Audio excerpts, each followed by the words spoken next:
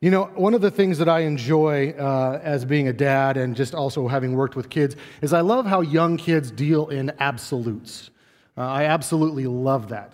See what I did there? Absolutely. But I have a younger person in my life who loves to declare on a regular basis that this was the best day ever. And then usually shortly after it, this is the worst day of my entire life. And I've heard this from this individual multiple times, and I love that. And what's ironic about that is that our culture actually deals with those same kind of absolutes, don't they? I used to work for a newspaper. Don't hold that against me. But I worked at the newspaper at Clackamas Community College and at George Fox, and I was the editor-in-chief at George Fox. And I took classes on journalism. And one of the things that journalists do is when they're talking about an individual is they kind of summarize that individual, right? So if you're telling a story about somebody who's done something bad, you might want to contrast it with something they've done good, right? This individual, he is a this, and it's good, a father or whatever. Or if you're like, this guy's a monster and I don't like him, you might throw in something else like two-time convicted this or addicted to that or whatever. And that's how journalism works. Journalism takes your best day or your worst day and it becomes the adjective that describes you. So for example, if I was to describe an individual, you probably all will know who this individual is. But if I said NFL MVP running back, some of you are like, okay, you lost me, football, right? Say, okay, starred in multiple Hollywood blockbusters, comedian, father of several kids, award-winning. Now, if I started saying things like arrested for robbery, indicted for murder but not guilty, because the glove didn't fit. You all know who I'm talking about now, O.J. Simpson. So what defines O.J. Simpson? Is it his best day? Is it his worst day? Or is it something in between? So I ask you for a second, think about that. What would be your best day? And now I'm not talking about a day where something happened to you and it just was fortuitous. I Googled this, best day ever, besides getting a SpongeBob SquarePants song. It's kind of catchy. I'm not going to sing it. Besides getting that, were a bunch of random pictures, like the guy who parked his brand new Mercedes-Benz next to the tree and the tree splits, but it catches and it doesn't fall on his car. Or the person who parked in front of a building and the wall of the building fell over and the car fit perfectly in the window. Best day ever. Now those are days that, there's a bunch of random papers up here. Sorry. A little OCD on that one. Sorry about that. But best day ever, I mean a day that you did something. A day that you did something and you feel like I earned that day. Maybe it's something like you were on a sports team and you won the big game. You won a title, a championship. Maybe you got a promotion. Maybe you convinced that girl that's way above your standing to marry you. I know I did. Maybe it's the birth of a child. Maybe it's something like that you did and you go, that was my best day ever. Now, those are sometimes hard to think of, but I know the other one you can think of. What was my worst day ever? Again, not something somebody did to you, but maybe something you chose to do. You know, there are scores of people today in jail because of their worst day ever. There are scores of people who don't go to church because they're reliving their worst day ever, and they think, I can't possibly go there. I can't possibly be there. No one would ever forgive me. So do these things define us? Do they define us? Do they decide who we are? How do we see ourselves? Do we see ourselves as the state champion? Do we see ourselves as the CEO? Do we see ourselves as the successful whatever? Or do we see ourselves by our worst day, a failure, a mistake, an addict, an adulterer, a murderer? Today, God's word is going to show us the truth. You are not defined by what you do. You are not defined by your best or your worst. You're defined by your relationship to the God of the universe. And that's incredibly good news because, spoiler alert, He keeps His word. He is faithful when we're unfaithful. He is loving when we're unloving. He remembers his promises and his covenants with us when we forget them very, very quickly. He is a faithful groom. We are the unfaithful bride. And this is good news for all of us, and we need to hear it because, and this is the one thing that you all have to get, forgiveness is available. Don't miss that today. Don't miss the fact that your heart wants to be hardened. Your heart probably is hardened, but thanks be to God, forgiveness is available. Forgiveness is something that you can have today. Why? Not because of us, not because of what we've done or not done, but because of what Ephesians 1:7 says, according to his riches of grace, his mercy. Not how abundant we work, not how good we are, not all the boxes we've checked, not all the things we've memorized, but in his grace and his mercy. So the goal of today's psalm is to understand God's grace. Okay, so let's do a little context work. Psalm 105 last week and Psalm 106, these are sister psalms. They go together. Psalm 105 last week was all about what God did for Israel. And if you remember, it's a long list of things. He made the nation. He chose the nation. He put his blessing on the nation. He provided all the plagues, got them out of Egypt, and with their pockets full of money. This one today is how Israel responds to that. 105 gave us God's grace. 106 is Israel's disgrace. 105 is God's faithfulness. Here is Israel's unfaithfulness. And really, these two psalms summarize the entire Bible, don't they? Psalm 105, how great is God in giving his love to fallen creatures. 106, how undeserving we are over and over and over again. But God still shows his favor. What a cool story. These go together. Psalm 105 was all the way up to the Exodus. 106 is from the Exodus on. It's really the story of Israel. The key here is Israel constantly fails, but God constantly is loyal. The two go together. So this is a sober and chilling reminder of what we know to be true, and that we are sinners. Whenever Israel is in the subject line of this week's psalm, it's always bad. It's always bad. It's Israel did this, and Israel forgot that, and Israel messed up here. And it keeps getting worse and worse. And so this really helps us see the fallacy of the once saved, always saved. This idea that all you got to do is pass through the Red Sea and then you're saved is shown to not be true.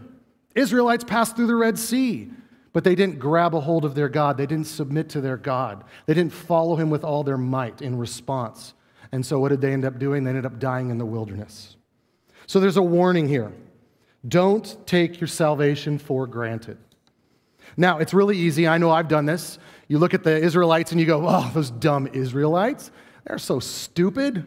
How could they be so dumb? We must remember. The Apostle Paul makes a point for us. 1 Corinthians 10. Now these things, that he's talking about the stories in the Old Testament, took place as examples for us that we might not desire evil as they did. Verse 11, now these things happened to them, Israel, as an example, but they were written down for our instruction, on whom the end of the ages has come. Therefore, let anyone who thinks that he stands take heed lest he fall. No temptation has overtaken you that is not common to man, but God is faithful, and he will not let you be tempted beyond your ability, but with the temptation he will also provide the way of escape, that you may be able to endure it. So these stories in the Old Testament are not just there to make the book thicker, right? So they can charge more. No, these stories are here for us to see, you know what? We are just like Israel. We are just like Israel. God does a marvelous thing in our lives, and immediately we go back to, well, what have you done for me lately? We need to not forget the lesson of Psalm 105. We have been blessed by a God who provides all of our needs, and our response to him is ignorance and forgetfulness and betrayal and ultimately sin. So let's start the psalm, verse 1. This is where the psalm starts. It's also where the psalm ends in verse 48. Praise the Lord. Oh, give thanks to the Lord, for he is good, for his steadfast love endures forever. This is what the psalmist wants us to see as the main point of this psalm. Who can utter the mighty deeds of the Lord or declare all his praise? Now, he didn't declare all of it, but he did utter those deeds in the previous psalm. Blessed are they who observe justice, who do righteousness at all times. So there's a beatitude there. There's a blessing saying, if you do this, you will be blessed. Then in verse 48, he says, Blessed be the Lord, the God of Israel, from everlasting to everlasting. And let all the people say, Amen. Praise the Lord. So on either end, we've got hallelujah, the Hebrew word for praise the Lord, on this psalm at the beginning and the end. This is the focus of this psalm. And what the psalmist wants us to do is verses 4 through 47 is see why we should praise the Lord. What is it that gives us ground to go praise the Lord? Hallelujah. Spurgeon says, since man ceases not to be sinful, it's a great blessing that Jehovah ceases not to be merciful. From age to age, the Lord deals graciously with his church, and to every individual in it, he is constant and faithful in his grace, even forevermore. Verse 3, it said, blessed. That word blessed can also mean happy. Our translators don't put the word happy there because our version of happy is very truncated. It's very small. They put the word blessed there. It's a much fuller word. But really what he's saying here is he's saying those who are walking in righteousness, those who are following God will be happy. They have peace when they do it the way God wants us to do it. And if you think about it, we can think of a story that Jesus said about the narrow way versus the wide way.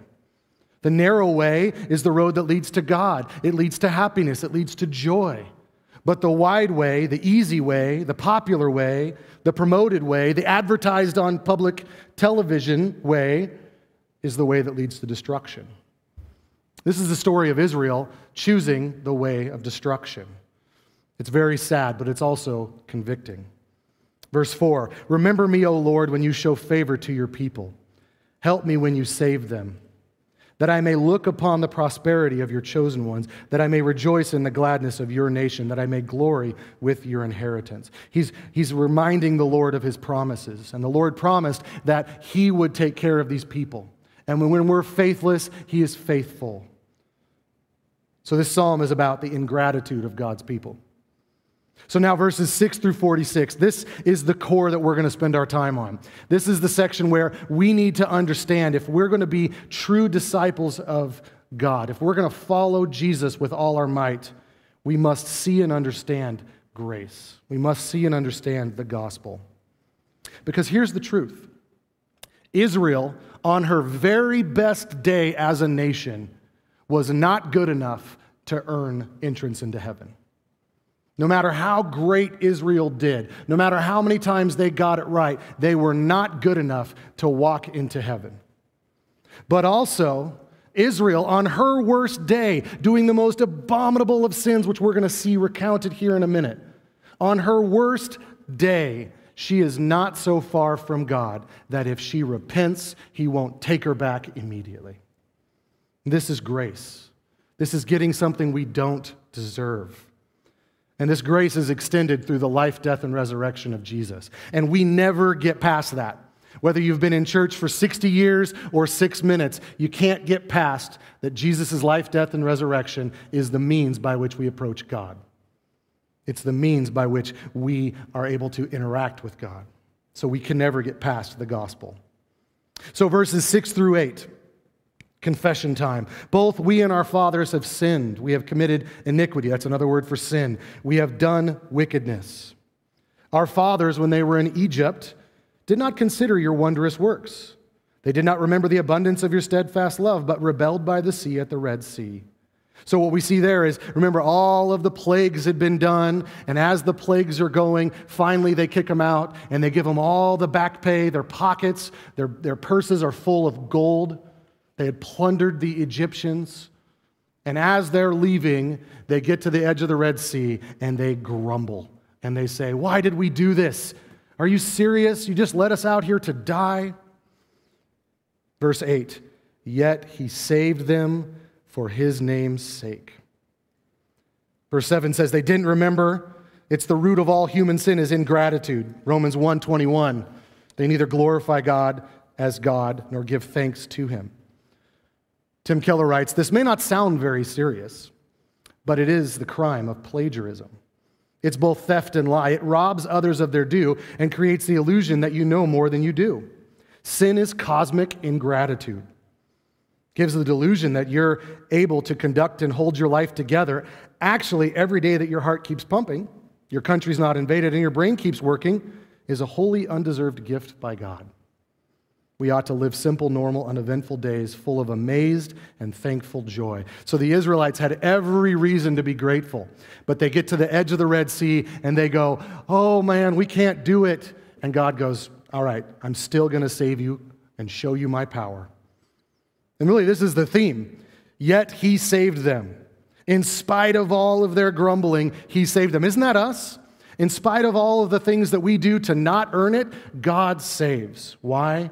To make his name great and to show his mighty power. So why is there so much history being recounted in this? This is weird. This is a weird song to be singing.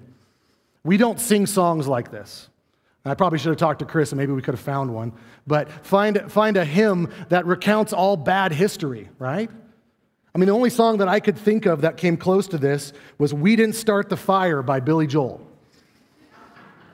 But even that doesn't work because it's all the positives. I think if we're going to have the Israel version, it's We Tried to Quench the Fire by the Israel Band.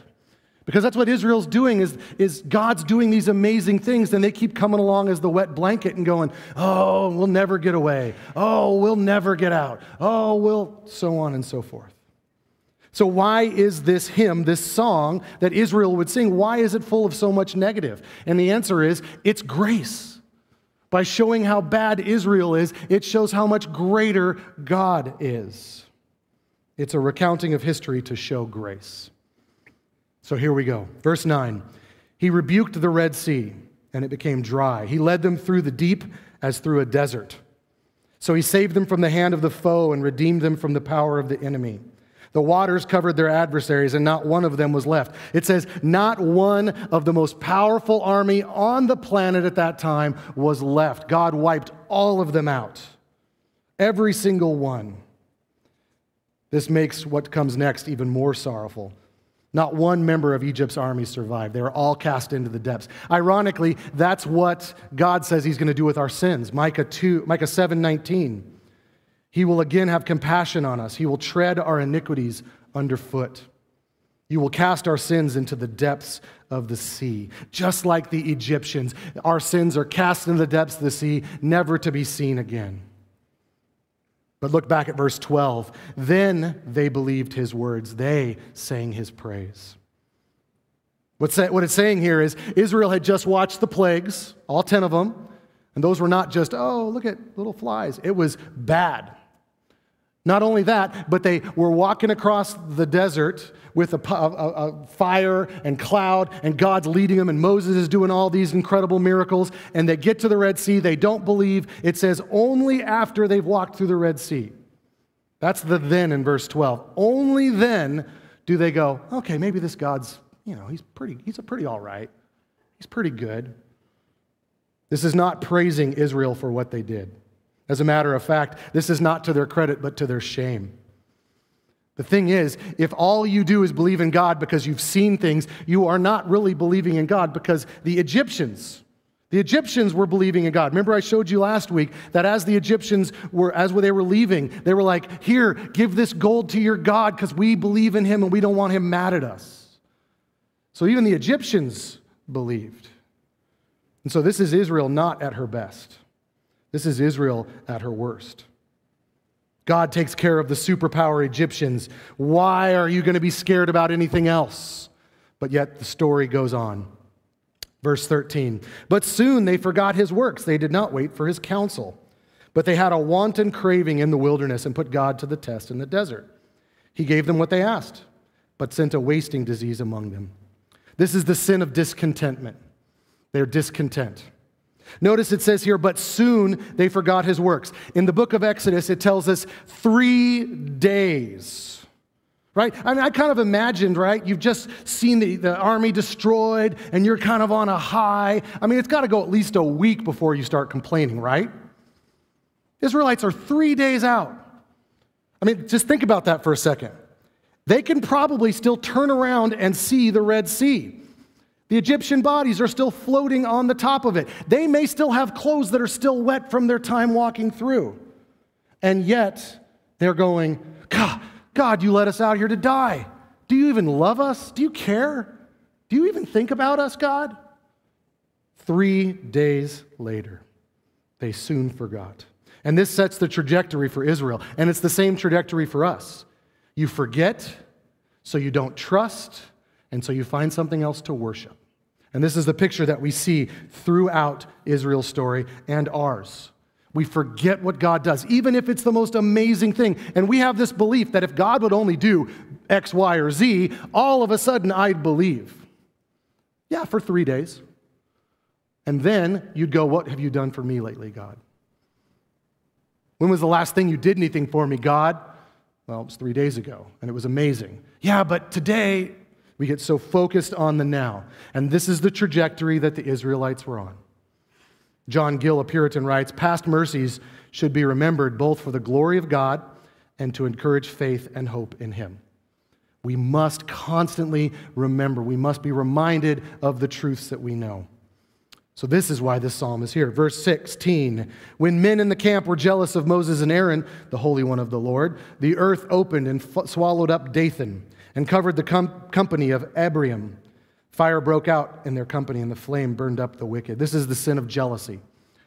So they're wandering in the wilderness, and Dathan stands up and goes, this Moses guy who took on the Pharaoh, and the plagues were done through him, and did the whole Red Sea thing, yeah, he's not that good. I'm better. Let me be in charge. And so God opens up the ground and swallows him and his followers whole. And just for good measure, he sends fire to destroy those who are also in agreement. This is all in Numbers 16. The sin of jealousy, the sin of thinking you could do it better. Verse 19, they made a calf in Horeb. What'd they make the calf out of? All the gold that they had in their pockets that God had gifted them. They take the thing that God had gifted them to offend the God of the universe by creating a fake God. And worshiped a metal image. They exchanged the glory of God for an image of an ox that eats grass. I think the psalmist wanted us to remember that ox eats grass because they're low animals compared to the God of the universe. How bad do you have to not remember the God of the universe that you have to start worshiping an ox? Verse 21, they forgot God, their Savior, who had done great things in Egypt, wondrous works in the land of Ham, and awesome deeds by the Red Sea. Therefore, he said he would destroy them. Had not Moses, his chosen one, stood in the breach before him to turn away his wrath from destroying them. This is the sin of idolatry. Everyone worships something. The question is what's it going to be? Is it going to be the God of the universe or some other created thing? Idols are attractive, even cows that eat grass.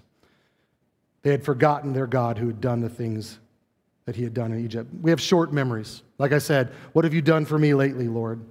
We're tempted to wonder if God still loves us. We're tempted to go, God, are you really paying attention? Are you really there? And this is one of the nice parts about being this side of the cross. Because no matter how bad our worst day is, we can look right back to the cross and go, yeah, he did. He does. He is thinking of me because Jesus went to the cross. And we see a foreshadowing of that in Moses, verse 23. Had not Moses, his chosen one, we see that word chosen one brought up a couple times here. This is foreshadowing to Jesus. All Moses can do is stand before God and go, don't kill him, please. Please don't kill him.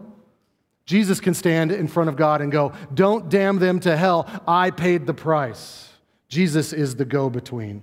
Moses is a pale shadow. Barnes writes, all the blessings that come upon sinners, all that is done to turn away wrath, deserved, is owed to the fact that the one great intercessor, greater than Moses, cast himself into the breach and met and rolled back the woes that were coming on a guilty world. So the damnation that we deserve, Jesus pushes it back way more than Moses ever could. Verse 24, then they despised the pleasant land. This is the promised land. It takes them to the edge of the promised land and they go, oh, how are we going to ever take out all these little teeny armies and a few giants? Who will help us? It seems like the setup for God to go, I'll do it, but they won't believe. They go, no, there's no way, having no faith in his promise. They murmured in their tents and did not obey the voice of the Lord. Therefore he raised his hand and swore to them that he would make them fall in the wilderness and would make their offspring fall among the nations, scattering them among the lands. This is the sin of disobedience. How could they not think that the God that destroyed the best army in the world was not going to take care of them here? But yet they did. They despised the pleasant land. They would not go in. They were not trusting God. And just like with the golden calf, Moses again intercedes. Moses goes, don't wipe them all out. Just wipe out this generation, which seems kind of crass and mean. But what Moses is saying is, remember your promise. You promised them a land. Keep your promise. And so they did. A whole generation dies in the wilderness. Then once they get into the land, verse 28, they yoked themselves to the Baal of Peor and ate sacrifices offered to the dead. They provoked the Lord to anger with their deeds, and a plague broke out among them. Then Phinehas stood up and intervened, and the plague was stayed. That was counted to him as righteousness from generation to generation forever. This is the sin of apostasy. This is where you renounce God for some other thing. Israel is now following the idol of sex. Baal was a fake deity that you worshiped through sexual acts. And just like Moses, Phinehas steps in. But instead of words, Phinehas uses action. So the setting for this, Phinehas is the grandson of Aaron. Israelites were living in Shittim. The men of Israel engaged in sexual immorality. And what happened was Phinehas steps in and he kills the two leaders. And by killing them, the plague stops, they stop sinning, and they repent. So Phinehas is like a second Moses. All of this is in Numbers 25. So again, they walk away from God. They follow after something. Sex is good. Sex is supposed to be enjoyed in a marital relationship. And here they've taken a good thing and they've made it illicit and they've decided, oh, we're going to do it to worship this false deity. Then in verse 32, they angered him, Moses, at the waters of Meribah, and went ill with Moses on their account, for they made his spirit bitter, and he spoke rashly with his lips. This is the sin of provocation. The sin of making someone so upset that they can't be in charge. If you remember this is where Moses strikes the rock out of anger. What the psalmist is showing is that even desire for illicit sex and legitimate needs like water can lead people to sin. And in both instances, they both go to sin. But loving God is the means by which our situations are done right. Verse 34. They did not destroy the peoples as the Lord commanded them. This is again in the promised land. But they mixed with the nations and learned to do as they did. They served their idols, which became a snare, a trap for them. They sacrificed their sons and daughters to the demons. They poured out innocent blood, the blood of their sons and daughters, whom they sacrificed to the idols of Canaan. The land was polluted with blood. Thus they became unclean by their acts and played the whore in their deeds. This is the sin of paganization. This is the sin of worshiping a demon. Now, I want to make sure we see something here. Verse 36 and 37 go together. They served their idols, and they sacrificed their sons and daughters to demons. Now, the Bible teaches that idols are not just little carved bald men that you put on a little shelf and bow down to. Instead, idols are demons masquerading as something. Let me show you what I mean. Look at 1 Corinthians 10, verse 19. Paul's writing, "What do I imply then, that food sacrificed to idols is anything? Or that an idol is anything? No. I imply that what pagans sacrifice, they offer to demons and not to God. I do not want you to be participants with demons. You cannot drink the cup of the Lord and the cup of demons. You cannot partake the table of the Lord and the table of demons." So I want us to understand something. People in ancient times were not stupid, okay? We must check our chronological snobbery at the door. They valued their possessions, their money, their property, and yes, their children like we do. And so if they're going to sacrifice any of that at the altar of a false god, the god that's being talked about here is the demon Molech. It was a deity that you would heat up to red hot, and then you would take your child and put it on its arms, and you'd take the ashes of the child and put it into whatever you wanted to be fruitful. Mix it into your farming, mix it into your house, into your business, and by sacrificing a child, you could become wealthy. So these people were not stupid. And since demons are not stupid either, again, we don't want to be too infatuated with demons, but also don't think they don't exist. We want to be right in that sweet spot in the middle. I believe, and Paul is teaching, that demons masqueraded as these false deities. Now, what does that look like? I don't know. Does it mean that whatever Molech looked like, that some demon appeared? Remember, they're fallen angels. They have powers. They're all limited. Maybe one of them appeared to somebody and they said, oh, we'll start a religion around you. Or maybe like the Egyptian magicians who could do all the same tricks that Moses was doing. I don't say tricks, but supernatural things. They were helped by something supernatural. And so this idea that demons are just made up things and these people were just stupid and, oh, let's sacrifice our kids is just ridiculous. Because demons are real and these people weren't stupid. So what does that mean for us today? Now in our culture, we don't make idols that people bow down to exactly like they did then. But are people bowing down to the idol of sex? Is Baal being worshiped today? Oh, you better believe it. How many millions and millions of minutes a year are spent on internet pornography? And that's just the hardcore stuff. How about Molech? Is there any sacrificing of children going on in our world today? Is that happening in our country? Is there blood on our hands? Yes. Now, are there demons still around? Yeah, I think there are. I think you see them a lot more in third world countries and places that are still very religious. Here in America, we don't got that. So what do? Well, they might impersonate things that will get us to think about other things besides God. Could be that those aliens that we're seeing pop up talking about in the news is something like that. I don't know. I can't speak authoritatively on that, but recognize here that these demons were who they worshiped. And they were doing it just the same way people are doing it to this day. What's interesting is that the Israelites are sent into Canaan, the promised land, to conquer it. But instead, the Canaanites conquer from the inside the Israelites. See what they did there? All right, and it's just the same thing with us. The enemy knows that if he does a full frontal assault on us and comes at us, most of us are going to resist. Oh yeah, you can't bring that demonic thing into my house. No way, I know it, I see it. It's got an upside down star and it's got horns and yeah, it's bad. Right? We would do that. That's not the way the enemy works because again, the enemy's not stupid. He weasels his way in other ways. Weasels his way in through the internet in your house, through the streaming services in your house, through the books and magazines in your house. See, that's the thing. That's the way the enemy works, right? Comes in without us knowing it. Full frontal assault, most of us are like, I'm geared up for it, come on.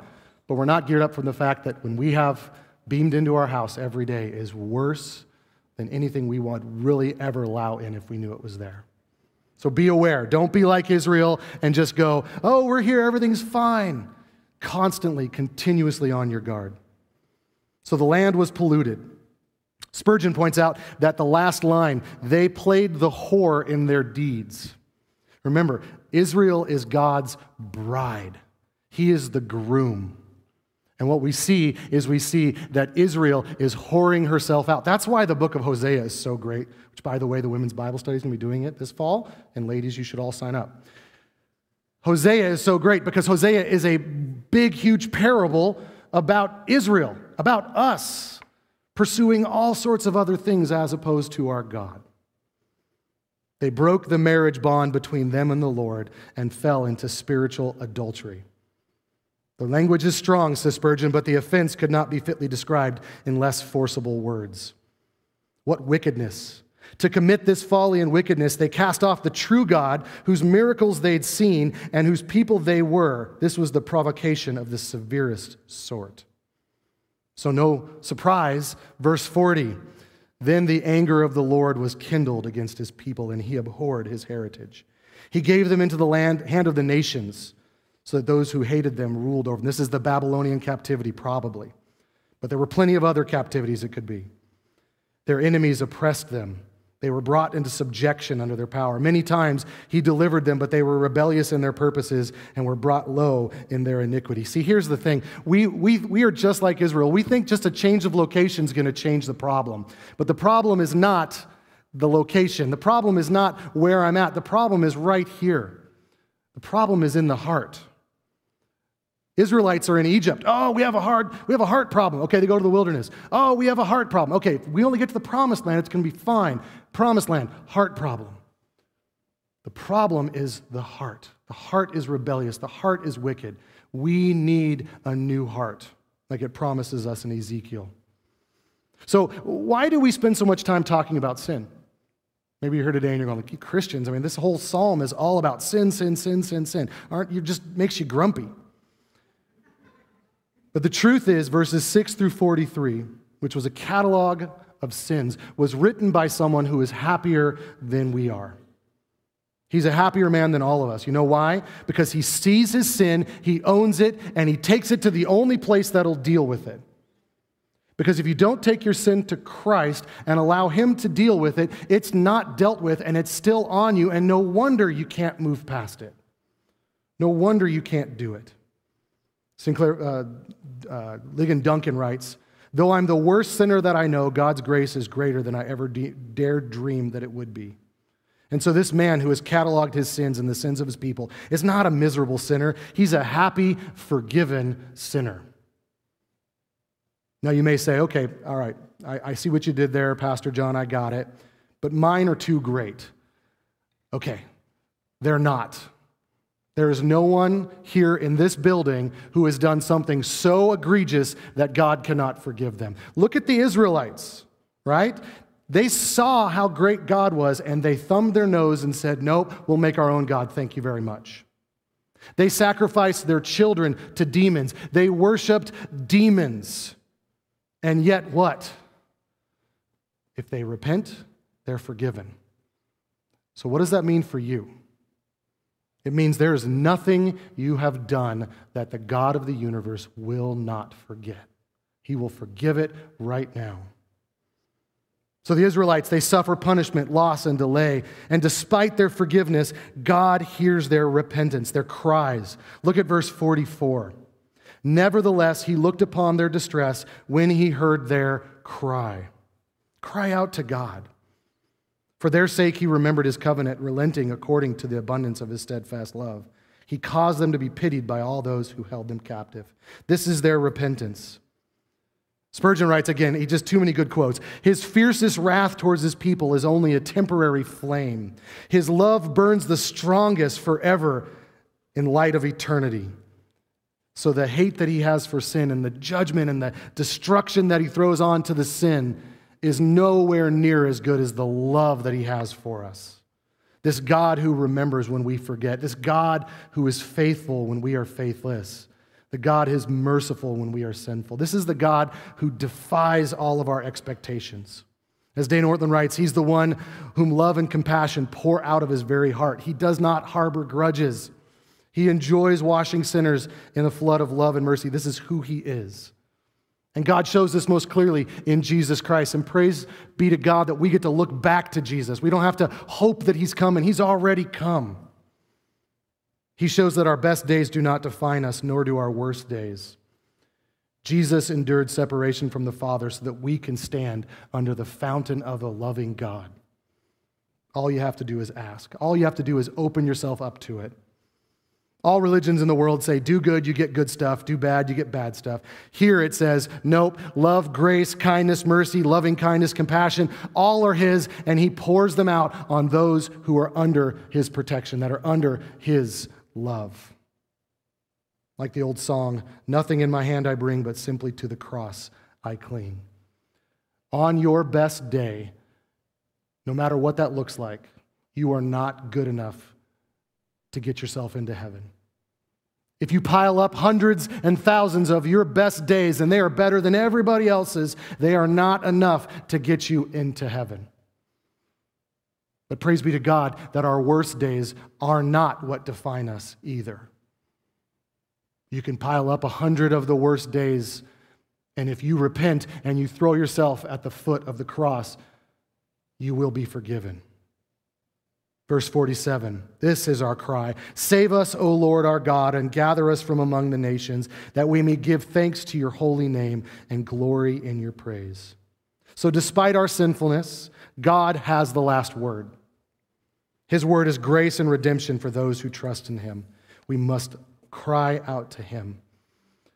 See, the thing is, our unfaithfulness in light of his faithfulness makes it even more heinous, doesn't it? Makes it even worse. God is so good to us and we are so unfaithful.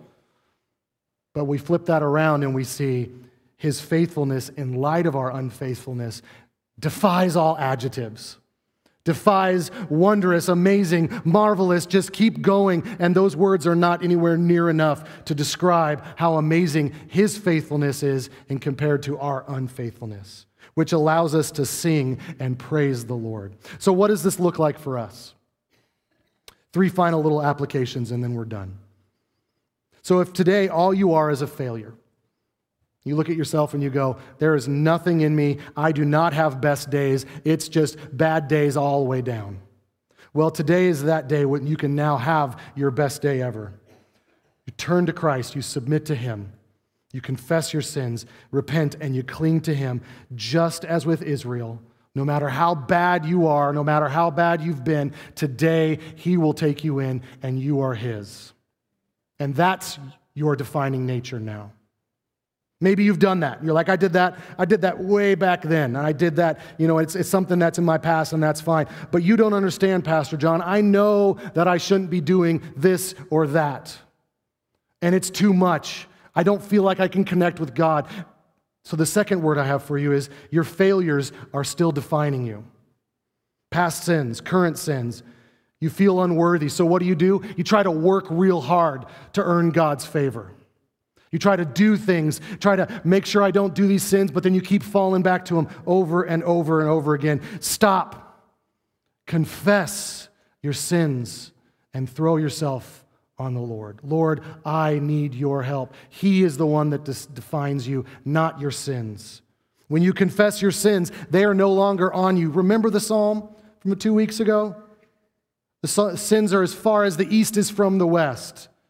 They are so far away from God. God forgets them and moves on from them. You need to walk in that forgiveness. You need to go, these sins do not define me. My Lord and Savior defines me, and I am as pure as Jesus Christ is because of his death and my submitting to him. Okay, so maybe those first 2 don't apply to you. You see your life as kind of full of successes. Your successes defined you. Past success, past repentance, past righteousness. Some of you in this room, the reason you're a Christian is because of something you've done in the past. And from that point on, you've been stagnant. You've just kind of gone with the flow. Like the Israelites who walked through the Red Sea and thought that was it. No, your past successes do not define who you are. Your Savior defines who you are. So take where you're at right now and confess, Lord, I have become stagnant. I have stopped where I'm at. I am totally fine with just getting along. Lord, you have more for me. Lord, you have an infinite number of things for me. Maybe it's I need to start talking to my neighbor about what it means to be a Christian. Maybe it just means I need to start checking my house to make sure I've not let the Canaanites in. Maybe it's time for you to get into service. Maybe it's something you need to start working to serve others. For sure, you must remember. And see, the thing is, we try to remember on our own, we're going to fail. So every morning, wake up, confess, Lord, I can't do this. I need your help. Open your word. Let me see something new. New morning mercies every day. I want to see it. Our current relationship with Jesus is what defines us. So how's that going for you? Because ultimately, where we want to get to is we want to get to verse 48. Blessed be the Lord, the God of Israel, from everlasting to everlasting. Let all the people say amen and praise the Lord. He's given us reason to praise him. It's because he's faithful when we're unfaithful. He remembers when we forget. He's merciful and gracious when we are full of sin. We need to remember that every single day. Amen? Let's pray. Heavenly Father, thank you for your word. Lord, week by week, I'm amazed at how your word, written centuries and centuries ago, written to a different people, can speak right into us today in 2023 and speak right to our hearts. And Lord, I know you're speaking, and I know that the words that I say don't matter, but what matters is what your Spirit is doing in the hearts of these people. So I pray, Lord, that you would continue to work on us. Help us not to forget. Help us to remember what you've done, and help us to remember how it is you who've done it. Lord, help our failures not to define us. Help our successes not to define us. Help your Son's life, death, and resurrection in our place to be our defining feature. Let it be out there for all to see. Lord, we love you and we praise you. In Jesus' name, amen.